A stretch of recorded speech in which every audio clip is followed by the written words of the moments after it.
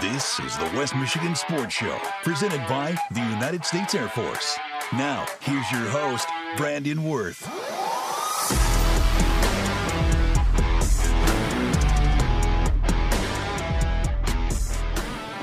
Welcome in, everybody, to the West Michigan Sports Show. Brandon Wirth with you here as always. So glad you have tuned in this afternoon here on News Radio WBRN, 1460 AM, 107.7 and 96.5 FM. Welcome once again to a great show we have on deck for you today. A whole roundup of sports to go through here on our local sports scoreboard as well. NFL draft right around the corner, and there's a lot of controversy in the quarterback department. I'll dive into my top 5 quarterbacks in this year's draft, and trust me, my list will be better than any lists you'll read online. But before we get started, make sure to thank all the sponsors that make our show possible.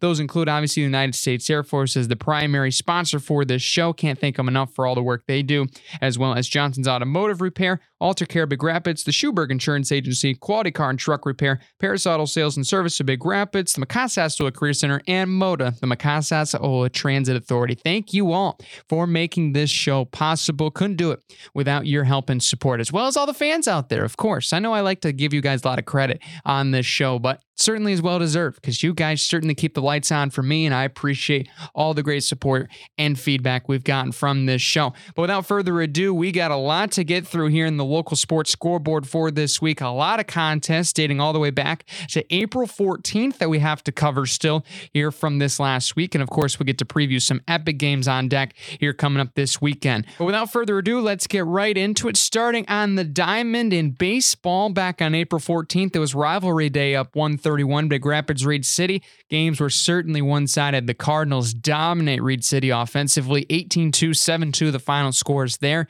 in Reed City. Grant and Lakeview squared off, a split between the two, both one-run games. Grant claiming the opener 8-7, Lakeview getting the nightcap 5-4 the finals in that one. Tri-County and White Cloud facing off, those ones ending in a split. The Vikes get game 1 9-8, followed by the Indians winning game 2 7-4.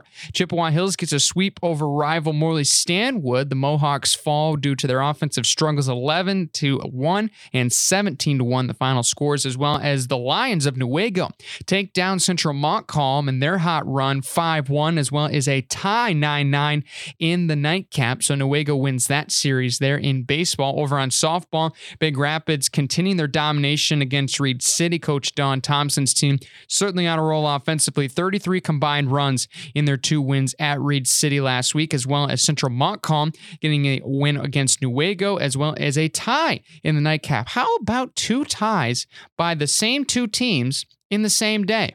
Wouldn't you know? That's crazy. And even with the same scores, 9-9.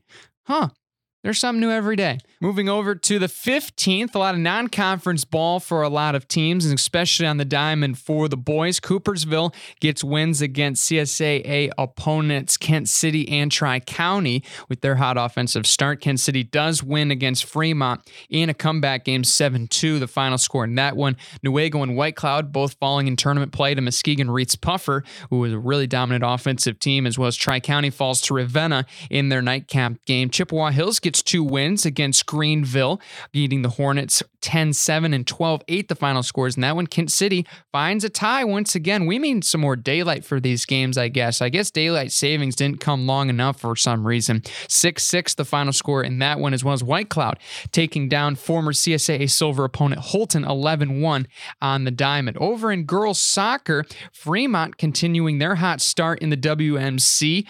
4-1 win over Lakeview and 3-0 win over Reed City, as well as Greenville takes down Chippewa Hills 3-0. Lakeview defeating Ithaca.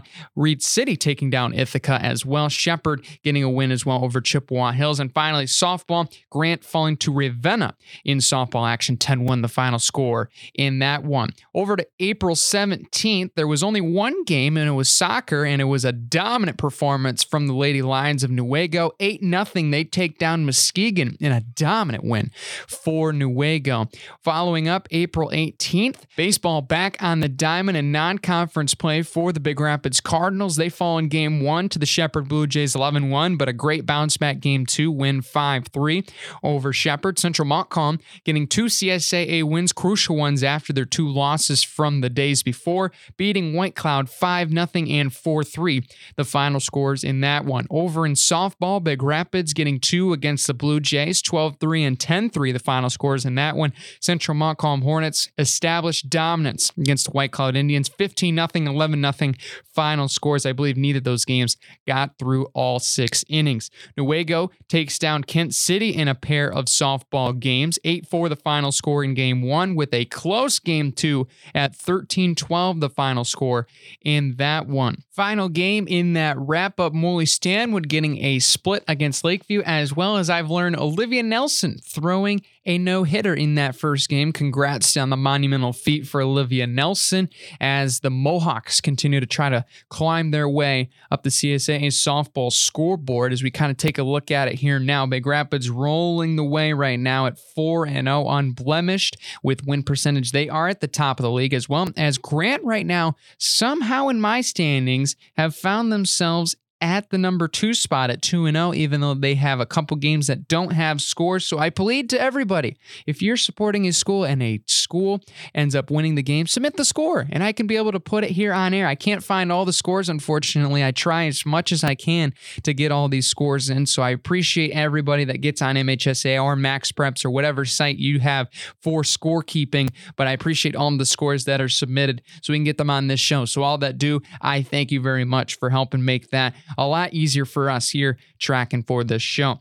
Newaygo 4-1-1, as well as Central Montcalm 5-0-1. Both those teams looking to try to take down Big Rapids right now in the leading chase pack spots at number 3, number 4. A lot of teams right now sitting at 0-2, especially without some of those game score submissions, as well as some games simply getting canceled due to Mother Nature wreaking havoc, as she always does here so far in the spring. But anyway, over in baseball right now, Big Rapids remains at the top, 4-0 in the first year for Coach Scarpelli, followed by Chippewa Hills at 3-0. They're looking at a bounce-back campaign this year, as well as Central Montcalm sitting at 4-1-1, followed by Lakeview at 2-2, with a lot of other teams wrapping up behind at 1 win or 2 wins apiece at 500 or under, looking to try to have strong second halves of the season so far. But over in ladies soccer right now, certainly is shaping up to be a very tight conference race as of right now. The leaders near the top right now in conference play, Tri-County, Newaygo, Reed City, Big Rapids, all at 1-0 in their first conference contest, followed by Lakeview, Grant,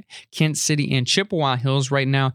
Overall leader sits Tri-County and Newaygo, both unblemished so far this season with a tie apiece, as well as Reed City right behind at 3-1, Big Rapids at 3-3 after a couple tough battles up north, as well as Lakeview and Grant both right behind chasing here for this season. Over in track and field, some local CSAA meets going down as of yesterday as we're recording this here on Tuesday. A lot of wins for a couple teams and starting to push themselves up into the contention for conference champions. And Reed City taking care of business in their hosted meet, especially on the men's side, defeating Chip Hills and Newaygo in that tri-meet, while Chippewa Hills ladies take care of their road win, taking down Reed City and Newaygo in that one. A lot of dominant performances across the board. Ariana Todd, a notable one, getting wins in the 100, 200, and the long jump. So a trifecta win for Ariana Todd, as well as Quinn Hatfield winning the 800-meter run for the ladies and the 1600-meter as well, running sub-6. Over on the men's side, Reed City, Bryson Hughes, the college football commit to Olivet, is certainly running fast right now. He gets the 100-meter victory win, as well as Gus Rohde taking down the whole range of the 400 and 3200-meter victories. I'll tell you what, in track and field, that's not a double you see many people win too often. So shout out to Gus for his victory there, as well as Jake O'Neill winning running the 800 for Chippewa Hills men's, as well as 4 wins for Newaygo out of the 17 events. Over in Lakeview was another CSAA meet. This one a quad between Grant, Central Montcalm, Moy, Stanwood, and the Wildcats. Certainly were a lot of great individual performances across the board at this meet, especially when you considered how the conditions were. Not necessarily the warmest meet in the books, but certainly some great performances across the board. Graham Costin taking the mile in that one for the Hornets, beating Brody Delameter of Grant, as well as a tightly contested battle in the women's 100 meters. It was freshman Alicia Hernandez of Lakeview taking down sophomore Brooklyn Whitmore of Grant, who was the winner in the 200-meter dash. Those are a couple notable performances across the board there on the running side, as well as in throws, some good performances in shot put as well. Central Montcalm sweeping 2 out of the top 3 spots for the top 6 in that event, as well as in the men's. Central Montcalm once again 4 out of the top 6 spots to help Central Montcalm sweep both men's and women's titles from that conference quad opener here this last week. That's going to do it for the local sports scoreboard. We'll preview the next upcoming matchups as well as my top NFL draft quarterbacks coming up after this break here on WBRN. Welcome back to the West Michigan Sports Show. Brandon Wirth with you. Now that we got the bills paid, let's get right back into it. Some of the best events to preview here this upcoming week, so you can keep a lookout for those scores on next week's show, which you can subscribe to the show on any podcast platform, especially on WBRN, the website, WBRN.com, as well as all the presets here for our stations. But as well, you can just be on the lookout if you want to go and attend and support. It's supposed to be nice next week, so make sure you get outside and go have some fun, because you never know. Tomorrow, it might snow, as we learned this last week. Anyway, starting it up on Monday, girls soccer matchup. Reed City Tri-County should be a real fun one. Monday at 5 p.m. That game for opening kickoff between the Coyotes and the Vikings. Certainly one that has a lot of CSAA implications for both of these teams near at the top of the tables. Softball, Grant versus White Cloud on Tuesday. One of the premier softball matchups coming up. Both teams looking very evenly matched and certainly looking to establish momentum for their teams. Looking forward here to the second half of the conference slate. As well as in baseball, Big Rapids Chip Hills, a top-notch rivalry down M20, will be a fun one to look out for between the Cards and the Warriors. 4 and 6 o'clock, those games here coming up on Tuesday, as well as track and field will be in action. CSAA League meet at Big Rapids will be the main event at 4 o'clock coming up on that Tuesday. Going to be a pretty loaded team slate, including the Cardinals, Warriors, Mohawks, Hornets, and Indians, all going to be taking place at Big Rapids High School. 4 o'clock first event begins there from Cardinal Stadium. That's doing it for the local slate. Now transitioning here to the final part of the show. NFL draft is here, and whether you're just a local, you know there's certainly a lot of implications in this year's draft for many teams, including the Detroit Lions. Will they draft a quarterback? We don't know. Only Brad Holmes knows, but there's a lot of discrepancy for them at that number 6 spot due to what the teams ahead of them might do. There's a lot of great talented players in this draft, not only at the quarterback position, but defensively led at that position. Will Anderson, Jalen Carter, just to name a few that I'm sure people are on the lookout for. But the number one thing everyone wants to know across the world, here in Little Central Michigan and nationwide, where will the quarterbacks go? So I've taken it upon myself to name my top 5 quarterbacks going into this year's NFL draft, slated to take place here next week. Only a week away, y'all, and we're going to have chaos going down in the world of the National Football League. So I got my top 5 quarterbacks as well as places they may go. Let's get right into it. Number 5, a guy that probably is not on a lot of top 5 lists. I certainly love the way he plays. I think he can be a very talented player in this year's league. Not a lot of analysts probably have him on the top 5, and that's Dorian Thompson-Robinson. Many of you are probably saying, who in the world is Dorian Thompson-Robinson? Quarterback from UCLA, worked with Chip Kelly's offense this past year. He's a very, very talented playmaker. He reminds me a little bit of Lamar Jackson for the way that he can escape, get out of the pocket, and make plays plays happen. He can throw it very, very well. 3,000 passing yards, I believe, this last year. And he's definitely gotten more comfortable under center. He was a guy that kind of tried to play the hero role a little bit too much in his first couple of years, tried to force a lot of things. But now he has really settled in to that quarterback position very well at UCLA. And I think he can be a very good late round guy. Probably a day 2, mid to late day 2, even early day 3 guy. But I think if this guy is going to be on the board, there's going to be a lot of teams that could potentially be looking out for him, especially falling down. Hey, maybe the Detroit Lions are on the list if they want to try to take their scheme up. I know one that's been kind of tossed around is the Eagles for how well they've utilized Jalen Hurts. They could throw him in that backup role and kind of have that same schematic fit in the case of Jalen Hurts being injured, which we hope does not happen. But those are a couple teams, and I think Dorian Thompson-Robinson is a very, very good football player. Number 4, leading the Volunteers to one of their best seasons in recent memory, and even beyond that, Hendon Hooker. What a great football player Hendon Hooker is. Coming in at 6'3", 217. He is an absolutely great, intelligent quarterback. He has absolutely great hand-eye coordination when it comes to placement of the football, and he's really one of the most, I think you could say, composed and experienced passers in this year's draft. He's one of the oldest players in the draft, especially at the quarterback position, and he's made a comeback, especially after having his knee injury. There really can be some questions on how well he can play, but the guy is an absolute playmaker. He can make a lot of things happen. He's a very intelligent quarterback. He's got all the tangibles that a lot of these teams want, and he's just a good character guy. And I think that's what a lot of people like about Hendon Hooker, for how well he can play the game of football and be as well an influence off the football field. I think he's a round 2, round 3 guy for sure. I doubt he even makes it into day 3. He might even sneak into the background of round 1 if something crazy were to happen in that category. I wouldn't even put him past them for an NFL team just saying, we can't wait, we got to take this guy. But Hendon Hooker is a very, very good player. He can fit in a lot of different schemes, and I think one that I found looking at some research was actually Tampa Bay Buccaneers was one. And it's not necessarily saying Baker Mayfield is a guy that's going to last there very long, but I really like the way that it was put in an article by Jordan Reed, and he said that Hendon Hooker at Tampa Bay would be a lot of sense because of the rage of the roster, because obviously the Buccaneers, a lot of guys from that Super Bowl run that are still there, a lot older guys, but you throw in a very veteran, older draft pick in Hendon Hooker that can do it all and really run that schematic offense. It makes sense to me, and I really like the way Mr. Reed put it. Number 3 on the list. He's a consensus number 1 to a lot of teams, and that is Anthony Richardson. Yep, I did it. You can start yelling at me. Anthony Richardson will be a round 1 player.